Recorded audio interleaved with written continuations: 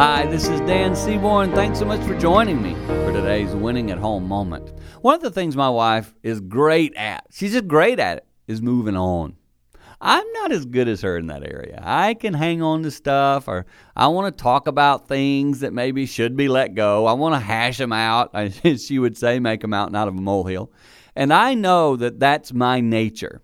So today, as you're listening, which one do you tend to be? Are you a mover-oner or a hang-on-to-itter? We're one or the other. It's just the way we are as people, as individuals.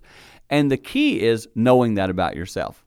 Sometimes there's an issue that needs to be discussed, for sure, but many times moving on is helpful and beneficial. I'm just asking you to think about that today. We can defend it all we want, but many times I need to move on, and I'm challenging you to consider that for the benefit, the good of your marriage. Just a little tip helping you win at home.